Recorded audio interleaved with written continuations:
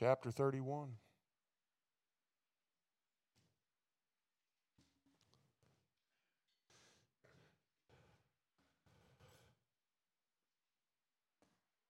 I put our little papers. If you weren't here this morning, I took our.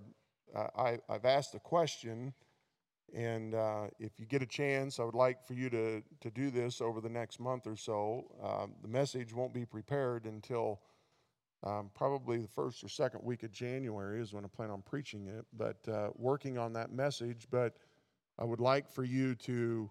If you haven't done this on a piece of paper, and you can grab one from one of our notepads, and I have a little basket up here, I would ask that you don't sign it, so leave it anonymous, but would ask that you write down on that paper the worst thing that, and I guess I should clarify this. I said the worst thing that's ever happened to you. And so I'll leave it worded as that. But I was thinking in my own life, I have two different episodes that I wrote down, and neither one of them I was not the object. Does that make sense? It was somebody else, but it affected me, if that makes any sense. So I just want to clarify that for you. So. But I would ask that you write that down, whatever it may be, the worst thing that's ever happened in your life, whether it was towards you or whether it was somebody that was close or a friend or something like that. So, but would ask that you do that. And I came in this afternoon and made sure and take all of the ones that we already have done and I put them in a safe place and I read through them and I just don't know how God does it. It just broke my heart with the pain in our church. It was. Well, it's just more than one person can take. And I just thank God for His grace. And you pray like you've never prayed before, that when that message is prepared, that unlike, and I want this every message, but I pray that unlike anything that we've ever been involved in any message that we've ever been involved in, I pray that this will do something amazing in our church family. And I think it's going to be very powerful, not from me, but from God and what He's going to do with this. And truly,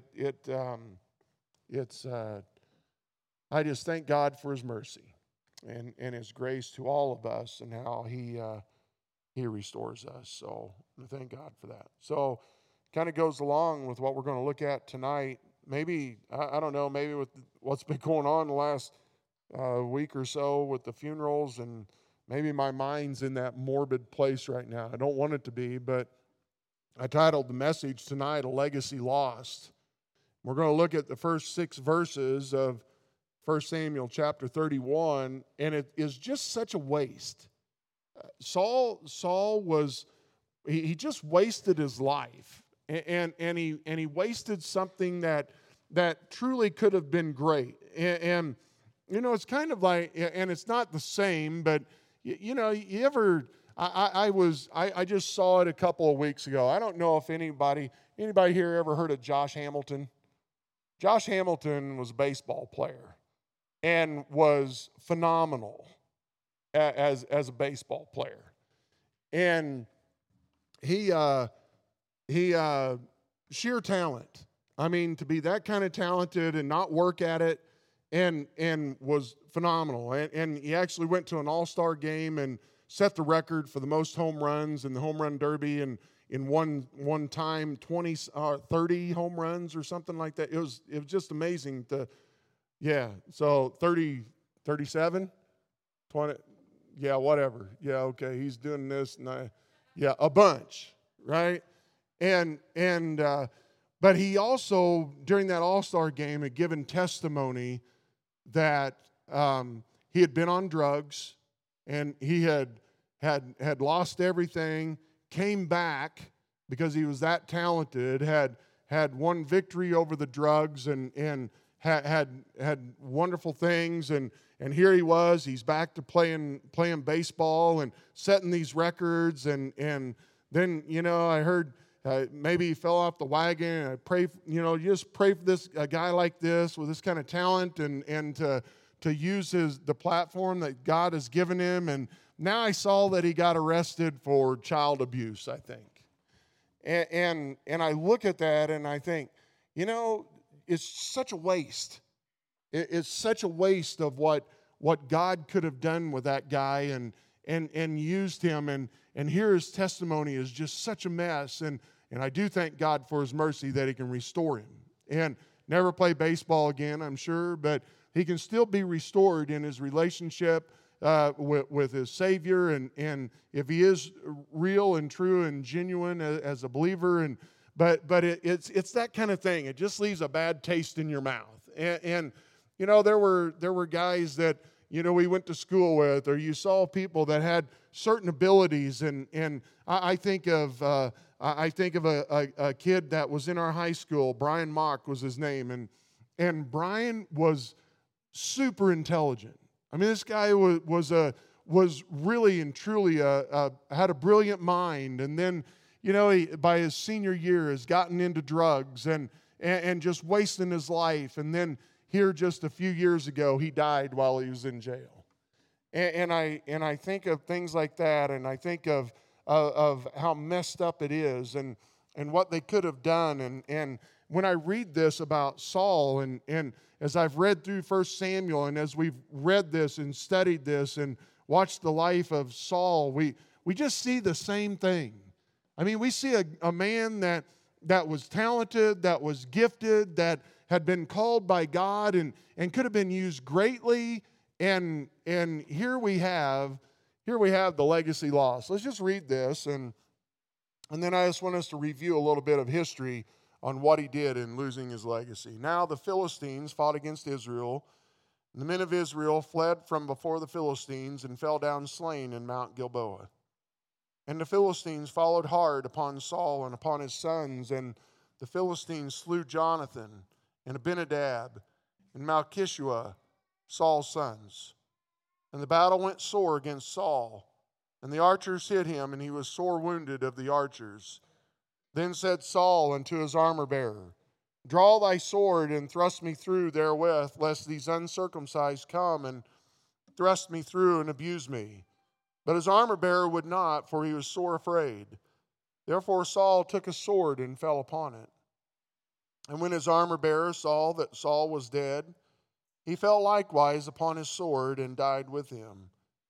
So Saul died, and his 3 sons, and his armor-bearer, and all his men that same day together. A legacy lost. Let's pray. Father, I pray that you take just a few minutes that we have, and I pray that we can learn something from Saul. And I pray that you'll prick our hearts and show us the importance of staying right with you and living the way that we ought to. And Lord, help us be serious about our service to you. I pray you guide us and direct us now. In Jesus' name I pray. Amen. I just want to go back and review some history on Saul and give some thought to this. And how did this come about? And why did this happen the way that it did? And how he had so much going for him. And if you want to go with me, you go back to 1 Samuel chapter 10. And 1 Samuel chapter 10, and the first thing that we see is Saul's calling upon his life. And it says in verse 1, it says, Then Samuel took a vial of oil and poured it upon his head and kissed him and said, Is it not because the Lord hath anointed thee to be captain over his inheritance? And now when we give thought to God and his power, and here we know that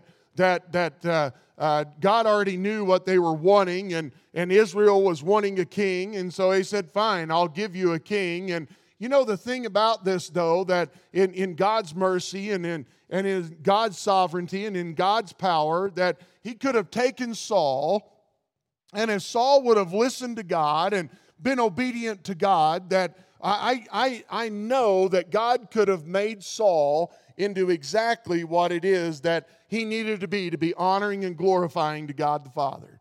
And I know that God could have used him in a great way, and that he would have been a wonderful witness and powerful testimony to those that were around him and in this nation of Israel.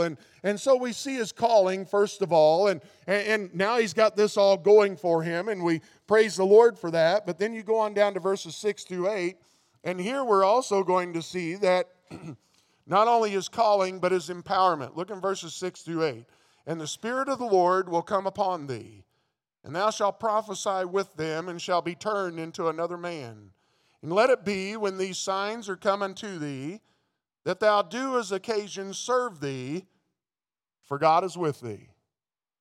And thou shalt go down before me to Gilgal, and behold, I will come down unto thee, to offer burnt offerings, and to sacrifice sacrifices of peace offerings.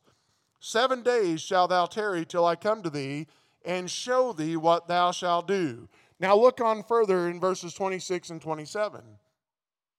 And Saul also went home to Gibeah, and there went with him a band of men whose hearts God had touched. But the children of Belial said, How shall this man save us? And they despised him, and brought him no presents, but he held his peace. Here we start seeing the empowerment of Saul, and here we have all these things going for him. We have God has anointed him, and now we see that God has empowered him and given him the Holy Spirit of God. And then look on further in chapter 11, verse 6 through 8. And the Spirit of God came upon Saul when he heard those tidings, and his anger was kindled greatly. And he took a yoke of oxen and hewed them in pieces, and sent them throughout all the coasts of Israel by the hands of messengers, saying, Whosoever cometh not forth after Saul and after Samuel, so shall it be done unto his oxen. And the fear of the Lord fell on the people, and they came out with one consent. And when he numbered them in Bezek, the children of Israel were 300,000, and the men of Judah 30,000. And then you look on down further in verses 12 through 15. And the people said unto Samuel, Who is he that said, Shall Saul reign over us? Bring them in, that we may put them to death. And Saul said, There shall not a man be put to death this day, for today the Lord hath wrought salvation in Israel. Then said Samuel to the people, Come, and let us go to Gilgal, and renew the kingdom there. And all the people went to Gilgal, and there they made Saul king before the Lord in Gilgal. And there they sacrificed sacrifices of peace offerings before the Lord. And there Saul and all the men of Israel rejoiced greatly. So here we have a great legacy starting. We have God has anointed, God has called him, God has anointed him and empowered him, and we see these things that are going his way. And then, but now we get into chapter 12, and we're giving thought to his life. And look at verses 14 and 15 here. And here's the warning that's given to him and to all of Israel. If ye will fear the Lord and serve him and obey his voice, and not rebel against the commandment of the Lord, then shall both ye and also the king that reigneth over you continue following the Lord your God. But if ye will not obey the voice of the Lord, but rebel against the commandment of the Lord, then shall the hand of the Lord be against you, as it was against your fathers.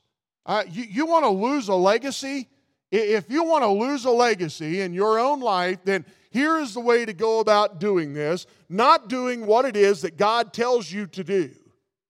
And we see it every day. We see it all day long. We see it day after day. We see year after year. We watch people that lose their legacy. They lose their family. They lose their witness. They lose their testimony. And then they end up dying, and they have absolutely nothing to show of an eternal basis whatsoever in their lives, because they have lost what it is that God wanted to do with their lives.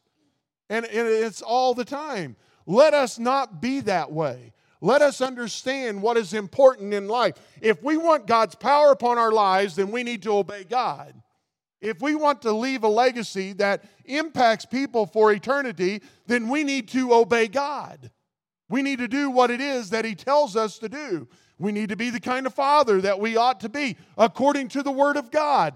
We need to be you need to be the kind of mother and wife that God tells you, ladies, to be. You need to be the kind of children that obey your mother and father the way that you ought to, and be able to grow up and not have the regrets in your life that some do. Look, we need to do this in our lives. You want the kind of marriage that God wants you to have, then do it God's way. I mean, it's simple to see and how important it is that God needs to be first in your life. He can't be an afterthought. God is not going to take second place in His glory. And so we see that here the warning is given to Saul. The warning is given to all of us that we need to pay attention to this. And then verse 20 there in chapter 12, and Samuel said unto the people, Fear not, ye have done all this wickedness, yet turn not aside from following the Lord, but serve the Lord with all your heart, and turn ye not aside, for then should ye go after vain things, which cannot profit nor deliver, for they are vain. You know, we have all the time, marriages are falling apart everywhere. Everywhere. They're falling apart. I have people come to me all the time. Pastor, I need counseling. I need help in this. Look, you know the help that you need is to just do what God tells you to do. And have faith that God will do what He says that He will do. And obey it. Well, my spouse don't do that. Well, you can't control your spouse. You've learned that. That's why your marriage is in trouble. Really, isn't it? I mean, you can't control your spouse. You can control only you and how you handle the issues that come in your life. Follow God. Do what it is that God tells you to do. Be obedient to that. Whether everybody else does it or not, it doesn't matter. Do right till the stars fall. And oh, how we need to understand. And in doing right, you're praying and you're begging God to help you to be what it is that you need to be, and that in doing so that God will change your spouse's mind and help them to see and understand that it's only God's way that it truly is going to work in this life. Believe me when I tell you that there is nothing good in this world other than God. I read some stuff today. And you know the thing that I read? I didn't read anything today. Well, I need to keep quiet about it. But there is no one alone in what you went through, okay? I'll just say that. Just in the little group that sent their papers in today, you're not alone. You're not alone. It's everywhere. Whatever it is that you have gone through, trust me, if you wrote it down today, there's other people that's gone through it. And we need to understand that this world is heavy. And this world is full of sin. And this world is such a weight that you can't bear it and you can't carry it on your own. And the only way that you're going to get through this wicked world and have joy and peace and satisfaction is by doing it God's way. Saul is an example of someone that had everything going for him and chooses not to do it. Truly a sad testimony. And so we see him wasting that away. And so we see the warning, and we see now that he doesn't heed this warning. And it tells us in chapter 13 that with his attitude now that he has, that he goes along and he profanes the holy, and there is nothing sacred to him. And it says in verse 8 that Samuel had told him, Saul, you need to go and you need to wait for me, and I'll come and we'll find out what it is that God wants us to do. Until I get there, you wait for me. And here it tells us that in verse 8 of 13, and he tarried 7 days according to the set time that Samuel had appointed, but Samuel came not to Gilgal, and the people were scattered from him. And Saul said, Bring hither a burnt offering to me and peace offerings, and he offered the burnt offering. Saul, you might be the king, but you're not the priest. and you're not to be doing this, and you're not to be profaning the holy, and don't think that God is going to wink at those things and say that you're going to be okay. And he offered the burnt offering, and it came to pass that as soon as he had made an end of offering the burnt offering, behold, Samuel came, and Saul went out to meet him, that he might salute him. And Samuel said, What hast thou done?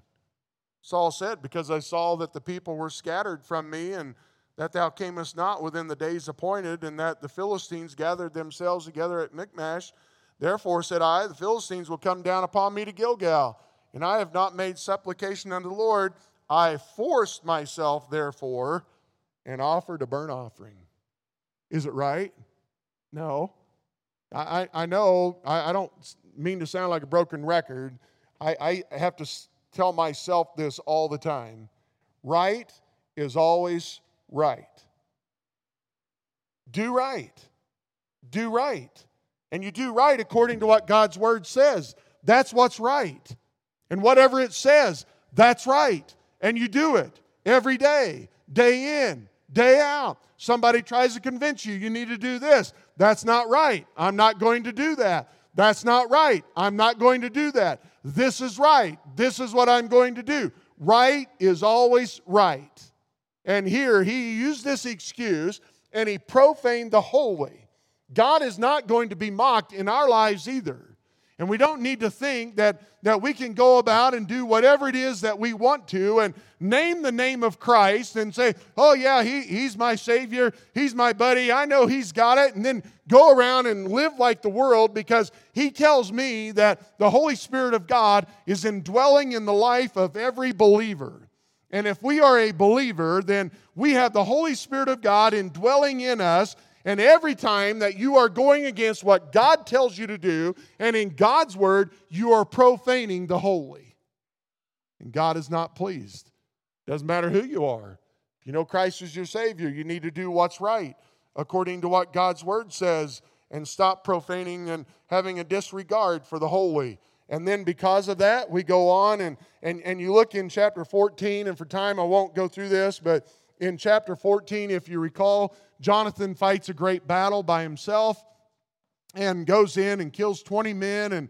And through that, then Israel's given a great victory. And while they're fighting, Saul comes along in his knot-headedness and not thinking about it. And he said, hey, we're going to have a complete victory here. And if anybody eats anything and takes time from the battle, you're going to lose your head.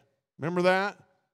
And Jonathan was out doing the battle instead of running his mouth like his dad was, and was slaying the enemy, and didn't hear that, came upon some honey, and ate of the honey, and it refreshed him, and gave him strength to go ahead and finish the battle. And then in his idiocy, Saul hears about this, and brings his son in front of him, and in front of all the men, and says, Jonathan, I said this, you need to die. His own son, going to kill him because of that. You know what I see? I saw that he lost the respect of his men, because what did his men do? He said, you're not going to lay a hand on Jonathan. You might be our king, and we'll follow you into battle, but you just stepped over the line, king, and you are not going to hurt your son. And he lost the respect. I do. I believe that. I believe from that day on, those men served him because he was a king. Not because they had any respect for him at all. But they followed him probably with the hope that Jonathan would soon become king. But I believe that he lost their respect. And then we see in chapter 15, he chooses his own way over God's way. And this, what a sad testimony. In verse 11 of chapter 15, God said this to Samuel, it repenteth me that I have set up Saul to be king. For he has turned back from following me, and hath not performed my commandments. And it grieved Samuel, and he cried unto the Lord all night. You know why? Because Samuel knew the power of God. He didn't know what God was going to do to Saul, but he knew that it wasn't going to be good. And he does confront Saul and tells him in verse 22, and Samuel said, hath the Lord his great delight in burnt offerings and sacrifices, as in obeying the voice of the Lord? Behold, to obey is better than sacrifice, and to hearken than the fat of rams. For rebellion is as a sin of witchcraft, and stubbornness is as iniquity and idolatry. Because thou hast rejected the word of the Lord, he hath also rejected thee from becoming king, from being king. And so he chooses his own way over God's. And we know that because of that he loses the power of God upon his life and the presence of God in his life. And you look at verse 35, last verse of chapter 15, and Samuel came no more to see Saul until the day of his death. Nevertheless, Samuel mourned for Saul, and the Lord repented that he made Saul king over Israel. And then you look down in verse 14 of the next chapter, says that, but the Spirit of the Lord departed from Saul, and an evil spirit from the Lord troubled him. He lost his power and he lost God's presence. You know what became of that? Ultimately, he became the enemy of Israel. In the things that he did, he became the enemy of God, and he became the enemy of David because of that. Here was a man that had been called and anointed by God, chose his own way, and we have the record of what happened to King Saul in chapter 31. And Saul died, and his 3 men, or his 3 sons, and all of his men. I find it to be sad. I truly do. I don't think any of us here want to go out of this life with that written on our headstone. We don't want to do that. We don't want to leave a legacy behind, and you look back and you see all that you have done is cause chaos. Let us not be that way. Let us do what God wants us to do and do it God's way. It is serious. It makes an eternal difference in many people's lives. Let's be serious. Let's not fail like Saul and have a legacy lost. Let us be the one that whenever we go out of here, that people can think about us and say, that's someone that loved God and loved me and made a difference in my life. And when we walk through the portals of heaven, our Savior is standing there. Well done, thou good and faithful servant. Let us be what it is that God wants us to be. Let's pray. Father, I thank you for your word. Lord, how convicting it is when we see this, and Saul had everything going for him, and he wasted it. Help us not to do that. Help us to be what you want us to be. Help us to read your word with an open heart and an open mind, and let us practice what your word says. To the very letter, let us obey you. Through the prompting of the Holy Spirit, I know that you will give us all wisdom. We're all different. We're all at different levels of knowledge of the Scripture. We're all different areas in our faith. Lord, you will be the one to show us what we need to do. And I pray that we would do so. Whatever it is that you want us to do, help us to be honoring and glorifying to you. Lord, we love you. We pray that you will give us power and strength in our lives to be what it is that you want us to be. Guide and search the hearts of each one who's here tonight. Lord, I pray if there are decisions that they need to make, Father, before they ever leave their chair tonight, they do business with you, get it right with you, and walk with you. Guide us now and direct us, Father. In Jesus' name I pray. Amen. That invitation never closes. We're not going to sing tonight, but if you need to see me, you can hang around. I'll be happy to help you before you leave here tonight. If you need to come and talk to me this week, I'll be around this week. So please, you just make sure you have everything settled before you leave. God bless, and we're going to see you Tuesday night, snow, rain, sleet, or shine. All right? God bless.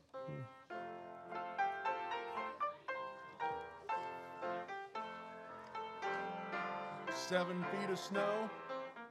We're still eating. Bring it on.